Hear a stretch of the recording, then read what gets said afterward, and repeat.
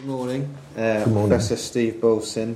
It gives me great pleasure to introduce you as, although you don't really need an introduction, but you're a specialist anaesthetist and special medical advisor to St John of God in Geelong. My name's Sumit, I work in Oxford.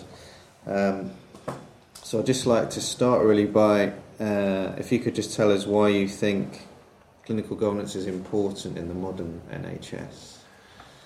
I think clinical governance is a concept that was coined after the Bristol scandal, and it was essentially to curtail the perceived clinical freedom that some surgeons and probably some physicians felt that they had in the way in which they were managing their patients. I think specifically in Bristol, one of the particularly unethical aspects of the management of the children was that the operations were used as practice to perfect techniques, and that information was never shared with the patients or with their parents.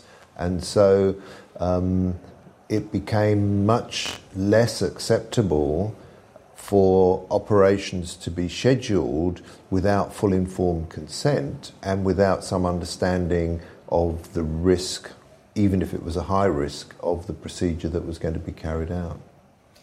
Okay, and do you think going forward that clinical governance has gained a global reputation for improvements in quality and safety? Well, certainly, yes.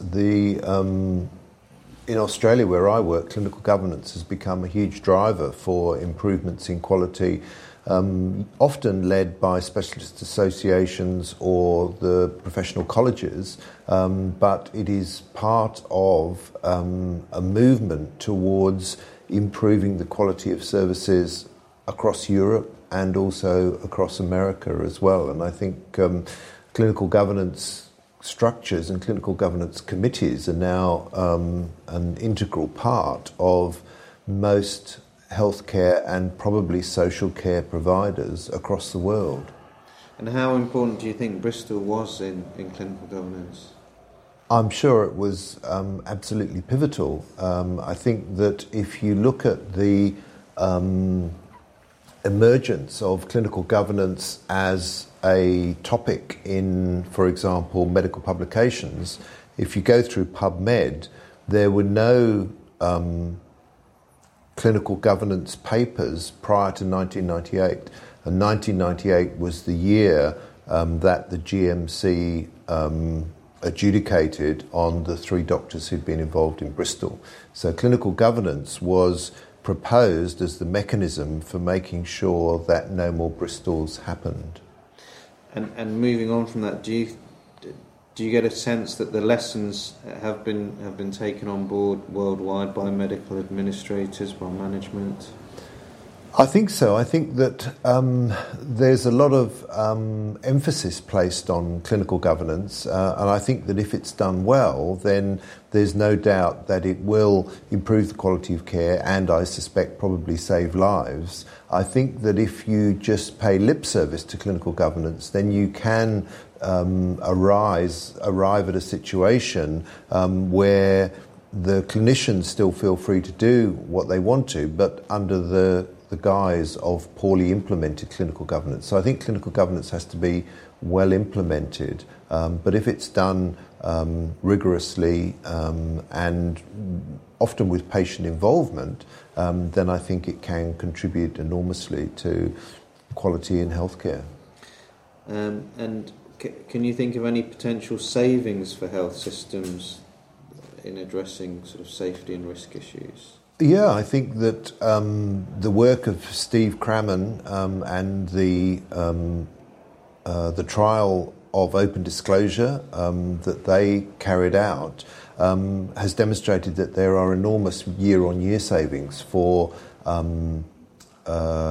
organisations that are open and honest with their patients. And I think that the more we improve quality, then the more we are likely to reduce the cost of the adverse events that occur. And we know that the estimated cost nearly 20 years ago was 17 to 29 billion in the US.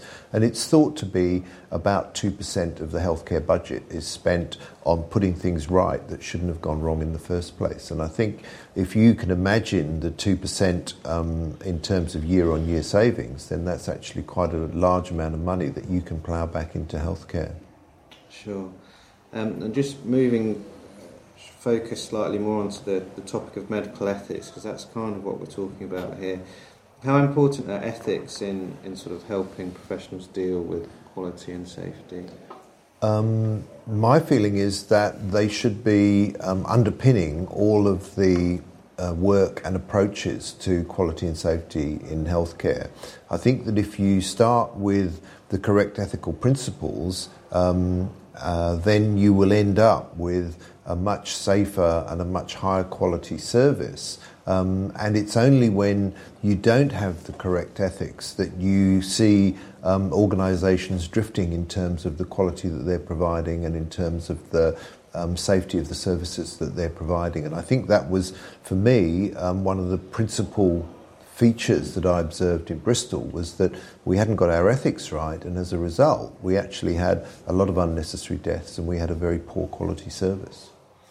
And do you think that we're in a better place than we were when you first voiced these concerns, that the term whistleblowing has become common parlance now, but I think there's still a lot of concern about people that may feel that they have concerns to voice? Do you sort of have a view on that? I think that you have to listen to people who are expressing concerns about the quality of a service. Sometimes they may just be seeing the wrong bit of it. They may just be seeing something that is, it would have happened anyway, it was a difficult case and that's why there were complications. But sometimes they have real concerns that need to be looked into. And I think that for me, the role of the healthcare organisation and certainly the safety and quality branches of those organisations is to inquire into whistleblowers and to inquire into concerns about the quality of service and make sure that they are investigated and that they can rule out the possibility that the service is below standard. So for me, whistleblowers actually play an important role in maintaining the standard and the quality of healthcare.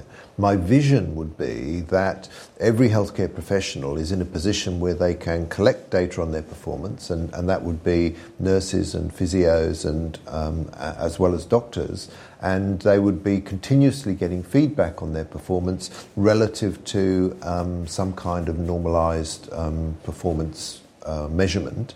And as soon as their performance begins to deteriorate, then they would seek help to optimise their performance again. And therefore they become actually people who blow the whistle on themselves. And the reason people don't blow the whistle on themselves and improve the quality of their service is because they don't have the data.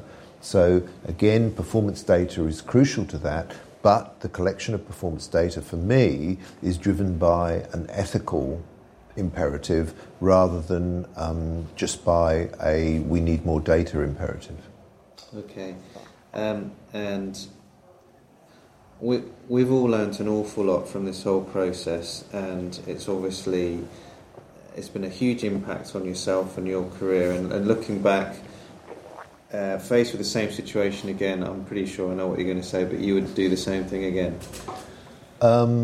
I think I would, yes. Yeah. I think that the reason I would, although I would have to emphasise that it was at huge cost to my family and myself, but I would have to because this was not just about the length of time children were staying in hospital. It was not just about the size of their scars or the duration of the operations. It was actually about children dying unnecessarily. And I think that under any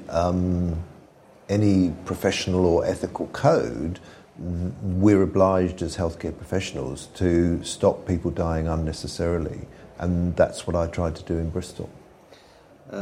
It's been an absolute pleasure and an honour for us to have you speaking. Thank you. Thank you for your time. Very nice to meet you. No, thank you very much indeed. Thank you.